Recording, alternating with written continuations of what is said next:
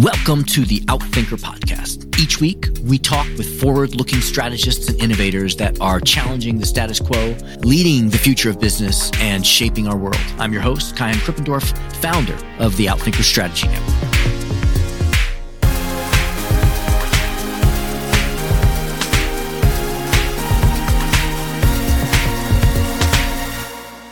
Vijay Govindarajan, or VG, is the Cox Distinguished Professor at Tuck School of Business at Dartmouth College and is a faculty partner in the Silicon Valley incubator Mach 49. He is widely regarded as one of the world's leading experts on strategy and innovation. He is a New York Times and Wall Street Journal best-selling author of multiple books. His most recent bestseller is The Three-Box Solution. His Harvard Business Review articles, Engineering Reverse Innovations and Stop the Innovation Wars, won McKinsey Awards for Best Article Published in HBR. His HBR articles, How GE is Disrupting Itself and the CEO's Role in Business Model Reinvention, are HBR all-time top 50 bestsellers. He was named by Thinkers 50 as a top 3 management thinker in the world and received the Breakthrough Innovation Award in 2011. VG was inducted into Thinkers 50 Management Thinkers Hall of Fame and was given the Distinguished Achievement Award for most contributions to the understanding of innovation in 2019. VG is the only recipient of the Distinguished Achievement Awards in 2 different categories from Thinkers 50. He works with CEOs and top management teams in over 40% of the Fortune 500 companies, where he discusses and challenges and escalates their thinking about strategy. He's been a keynote speaker in Business Week, CEO Forum, HSM, World Business Forum, TED, and the World Economic Forum at Davos. He received his doctorate from Harvard Business School and was awarded the Robert Brown Prize for the best thesis proposal. In this podcast, he shares 3 rules that companies should follow today if they want to both protect their core business and build for the future. Why it is so critical to erase institutional memory. And he outlines what is the biggest possibility gap in the world today. His answer, the metaverse. And he explains why.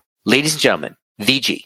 VG, thank you so much for being here with us. It's great to have you finally on this podcast. Thank you. I've been a long admirer of your work, and I'm excited to dig in because you've touched on so many topics. But there are 2 questions that I want to start up with, which I always start all of our podcasts with. The first one is just to get people to know you a little bit personally. It may have nothing to do with your work. If you could complete this sentence for me, if you really know me, you know that. I think the most important thing about me is the kind of inspiration that I got from my grandfather as to what I should be seeking in my life. And what my grandfather taught me was, perhaps I can take a minute and put this in context. This is how it happened. I used to stand first in class when I was in school. That wasn't that difficult because there were only 10 kids in my class and I know the other 9, so I know how to beat them. Then I came to the university, and my university had 25,000 students, and I didn't know any of them, and I stood first in the university, won the gold medal, and I took the gold medal and my transcript to my grandfather, and my grandfather kind of looked at the transcript and said, in history, you only got 95 out of 100. There is 5 possible marks you could have gotten. Let's close that possibility gap. In English, you only got 90 out of 100. There is another out of the possible. He wasn't trying to intimidate me. He wasn't trying to humiliate me. He wasn't trying to embarrass me. What he was telling me was, VG, never be satisfied in being a gold medalist amongst 25,000 students. That should never be your bar. Your bar should be your true potential. And your true potential is 100 out of 100. And of course, if you achieve that, you're going to win gold medal amongst 25,000 students. That goes without saying. What my grandfather taught me was make competition irrelevant. If you're Procter & Gamble, don't look at Colgate-Palmolive. That leads to mediocrity. The only competition that matters, either for an individual or for a company, is self-competition. And self-competition is about searching what more potential you have that you need to achieve and close that possibility gap. What my grandfather taught me was don't limit your achievements by your expectations. Your expectations put a limit on your accomplishment. So you're leading right to the next canned question. After the second canned question, we'll just have a dialogue, but this is the same question I ask everyone here. What is your definition of strategy? How would you define strategy? I define strategy as achieving true potential. And therefore, there are two important tasks for companies to realize their true potential. One is performance gap in their current businesses. The second is possibility gap in creating future businesses. Only when you close these two gaps do you achieve true potential. And therefore, strategy is about having a plan to close performance gap, which is box 1, plus possibility gap, which is box 2, box 3. Got it. Could you explain to us, for those listeners who aren't familiar with the 3-box solution, which, by the way, I've been in many meetings where a chief strategy officer will bring up the 3 boxes, especially box 3 is the one that I hear people getting really excited about, stopping doing things. But could you just lay out the 3-box solution? The 3-box solution is really a simple idea, which is I ask companies to take everything that they do and put in 3 boxes. How many of their activities are in box 1, which is manage the present? This is about improving the performance of your organization the way it is constructed today.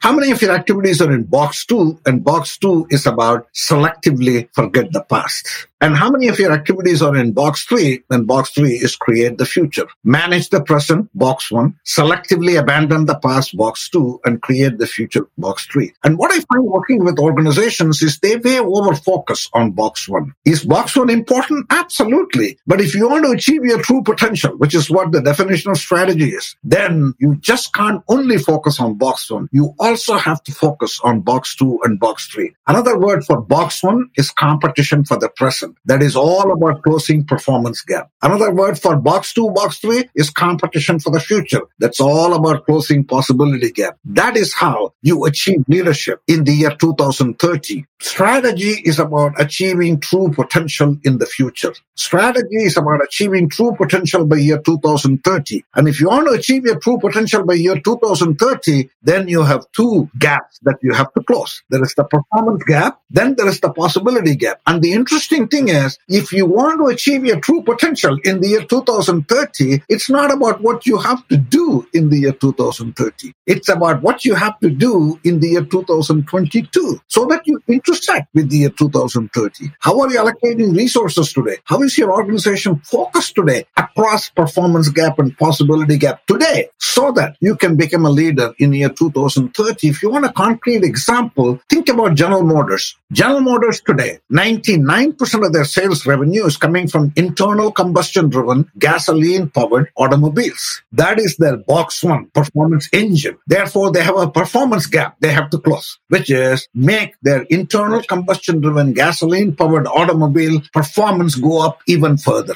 But General Motors also has a possibility gap, which is self-driving cars, ride-sharing, electric vehicles, because the future of mobility is going to be very different than the current realities of mobility. General Motors cannot forget the current realities because the 99% of our revenue is coming from the current reality. You have to protect it, nurture it, grow it. But at the same time, you have a possibility gap to close. The main reason why this is so difficult is in the year 2022, I am asking you to close 2 gaps, performance gap and possibility gap. But the people, the capabilities, the metrics that it takes to close performance gap is fundamentally different than the people, the metrics, the processes it requires to close the possibility gap. Yet you have to close both the gaps today. So if you want to close the possibility gap, General Motors should be acquiring computer scientists, software engineers, experts in artificial intelligence, machine learning. Whereas if you want to close the performance gap, they have to strengthen their mechanical engineering. You have to do them simultaneously. And that is going to create an awful lot of conflicts, resource allocation tensions, cannibalization issues, short-term, long-term issues, and even the pay scale will be different. Typically, an artificial intelligence guy will demand a lot more than a mechanical engineering guy. And how do you pay people different salaries, even though one is artificial intelligence guy may be 15 years younger than your mechanical engineering guy, asking for more because he's not comparing, should I join General Motors or Ford? He's saying, should I join Google or General Motors? And this is why my framework is easy to say, but not easy to do. It is nothing but common sense. But common sense is never common practice, because my common sense message is, if you want to achieve your true potential in the year 2030, it's not about what you have to do in the year 2030. Future is now. And therefore, you have a conflicting situation that you have to manage. And I also say, for companies in general, taking General Motors as an example, if General Motors wants to achieve its true potential by year 2030, that is the next 8 years, their possibility gap in the next 8 years is much, much bigger than their performance gap in the next 8 years. And therefore, if you're General Motors, you have to look at the size of these two gaps for the next 8 years and say, how am I dealing with those two gaps today? And this is the central strategic challenge. So we've had Mike Tushman on this podcast, and he has advocated and popularized this idea of the ambidextrous organization. And his argument and his research is such that, to frame it in your language here, the performance and possibility gaps are so different that you actually need separate types of organizations with different cultures and different mindsets and different operating rhythms. What's your view on that? Can an organization have both sides of the equation operating simultaneously in one organization, or do you have to separate them? I would put it this way. I think I have 3 simple rules. If you follow those 3 simple rules, you can actually simultaneously excel in possibility gap and performance gap. If you want to excel in performance gap, I say you need what I call dominant logic organization. When you are succeeding in your box 1 performance engine, there is a dominant logic that develops inside your company. By dominant logic, what I mean is the kind of people you hire, the competitor you focus on, the customer you focus on, the processes you have, the performance metric you have. That's what I mean by dominant logic. So General Motors, in their internal combustion-driven gasoline-powered automobiles, their competitors are others who are making internal combustion-driven gasoline-powered automobiles. Their customer is one who's buying those cars. The kind of capabilities they acquire would be mechanical engineering. The processes they have will be Six Sigma. The metrics they have will be short-term financial measures. This is absolutely the right way to manage your box 1, the dominant logic. But dominant logic cannot execute box 3. Not because dominant logic has bad people. If dominant logic is constructed correctly, it has a severe box 2 problem, the forgetting problem. In my framework, there is a box 2. And box 2 is the most difficult box of my 3 boxes for companies. The dominant logic has a severe forgetting problem, not an intellectual forgetting problem, because the organizational memory is a muscle memory. I'll give you a metaphor. Imagine there are 4 monkeys that are sitting at the foot of a coconut tree. And one of the hungry monkeys starts to climb that coconut tree. And let's say after it reaches 75% of the distance, suppose it gets an electric shock. The monkey lets out a shout and then comes back. Then it goes up again, it gets an electric shock, comes back again. After a couple of times, the monkey realizes it's very bad idea to get that coconut by climbing the tree. And the only business model by which it can get the coconut is to wait for a windy day. And when the wind is strong, coconut will fall down. That is the only business model that can work. Now, one by one, the 4 monkeys climb the coconut tree, get electric shock, and they decide it's a very bad idea to get the coconut by climbing the tree. So they now wait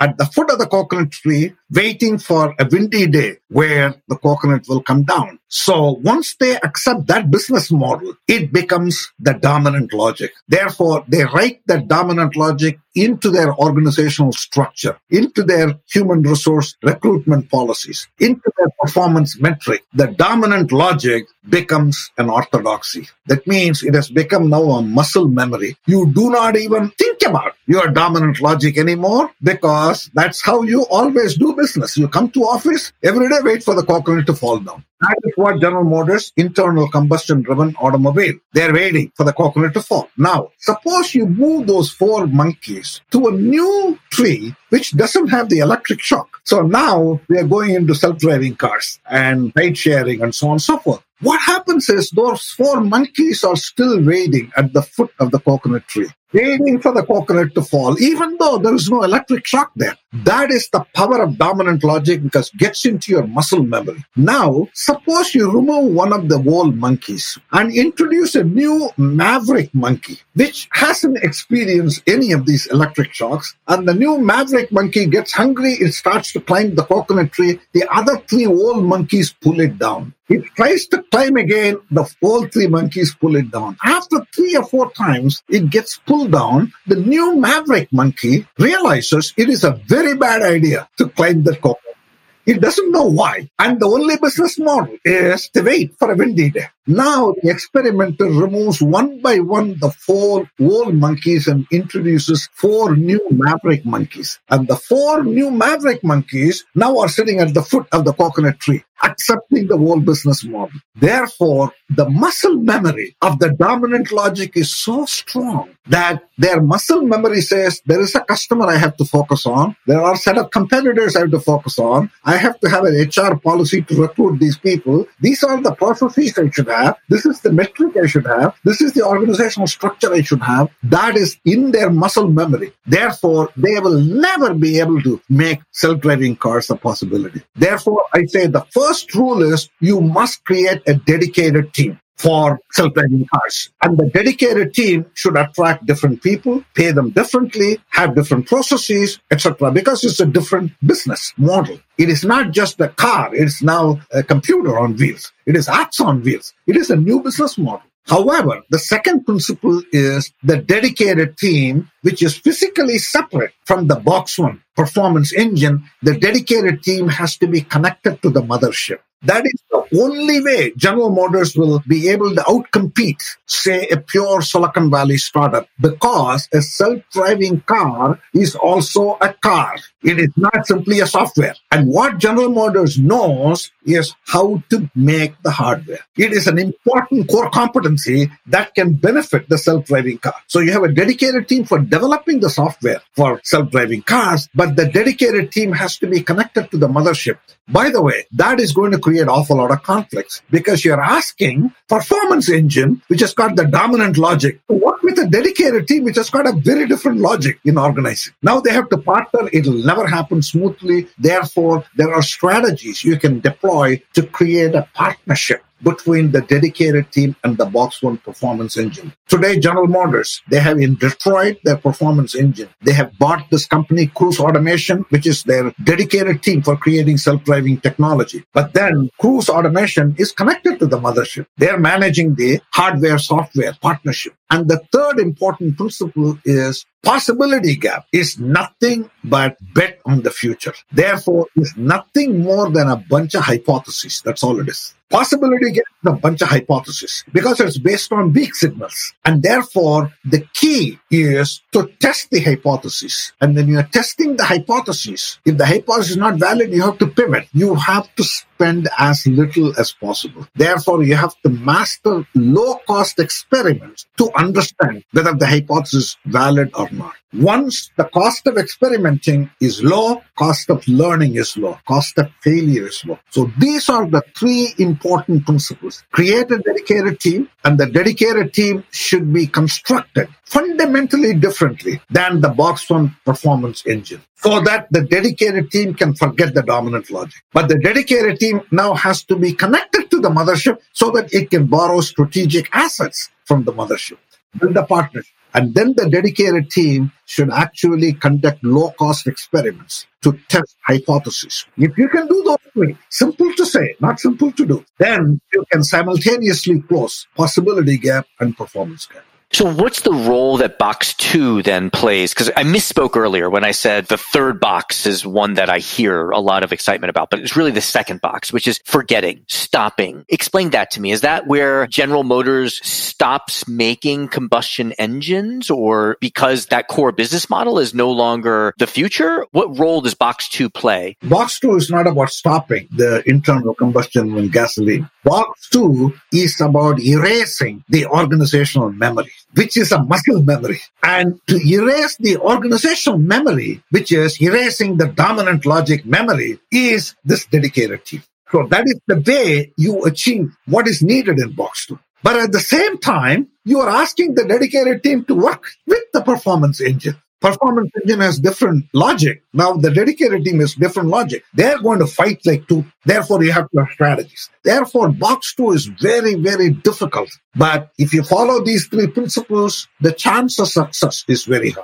Yes, got it. I mean, we're reaching towards the top of our time with you, and it would be a shame not to also ask you to talk a little bit about 2 of my favorite books of yours, The Other Side of Innovation and Beyond the Idea. Could you just orient us to what motivated you to study that and what the key implications are? I have written a series of books, 10 Rules for Strategic Innovation, The Other Side of Innovation, 3-Box Solution, How Stella Saved the Farm, and Beyond the Idea. They are all based on the 3 boxes. And they are all focused on how do you execute and close the possibility gap while you are managing the performance gap. But these books obviously build upon each other and develop more ideas. But the core book is the 3-Box Solution, which brings all of these 6 books together in one place. Beautiful. So you seem to really have your pulse on what enterprises should be concerned with. And given the topics that you pick, my question is, what are corporations focused on now, or what is a topic that we should be thinking about now?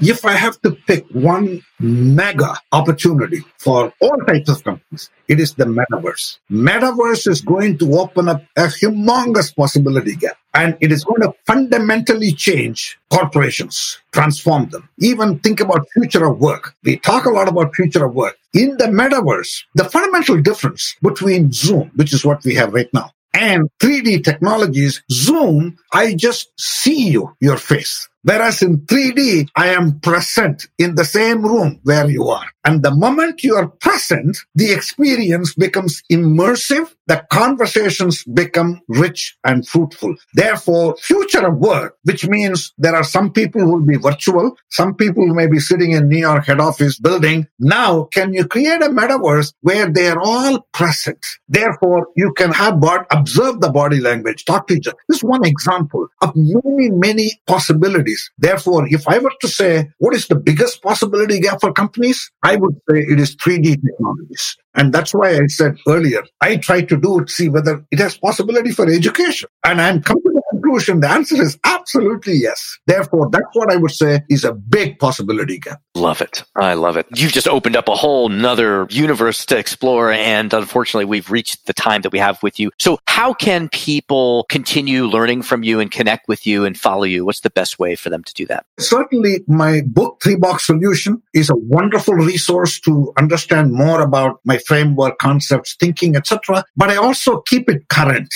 by writing a weekly column on my LinkedIn page on 3-Box Solution. I write every week a column on 3-Box Solution, and I have a special status on LinkedIn, an influencer status. That means I don't have to accept people. People can just follow me. If they're interested in following my work on innovation, 3-Box Solution, they can just press the button follow. They follow. And they can even post questions to me. And I can use that to write a weekly column on 3-Box Solution. A question that they're wrestling with that will trigger me what kinds of issues the chief strategy officers and senior C-suite executives are thinking about. When they think about 3-Box Solution, I will learn from that as well and use it to write future columns. Oh, that's great. Well, I'm a follower on LinkedIn with you and a longtime follower of your work. I just want to say thank you so much for taking the time to sit with us, for the work you do, and for taking some time to share that with us. Vijay, it's great to have you here. Thank you so much for having me. Thank you to our guests. Thank you to our producers, Karina Reyes and Zach Ness, our editor, and the rest of the team. If you like what you heard, please follow, download, and subscribe. I'm your host, Kaihan Krippendorf. Thank you for listening. We'll catch you next week with another episode of Outthinkers.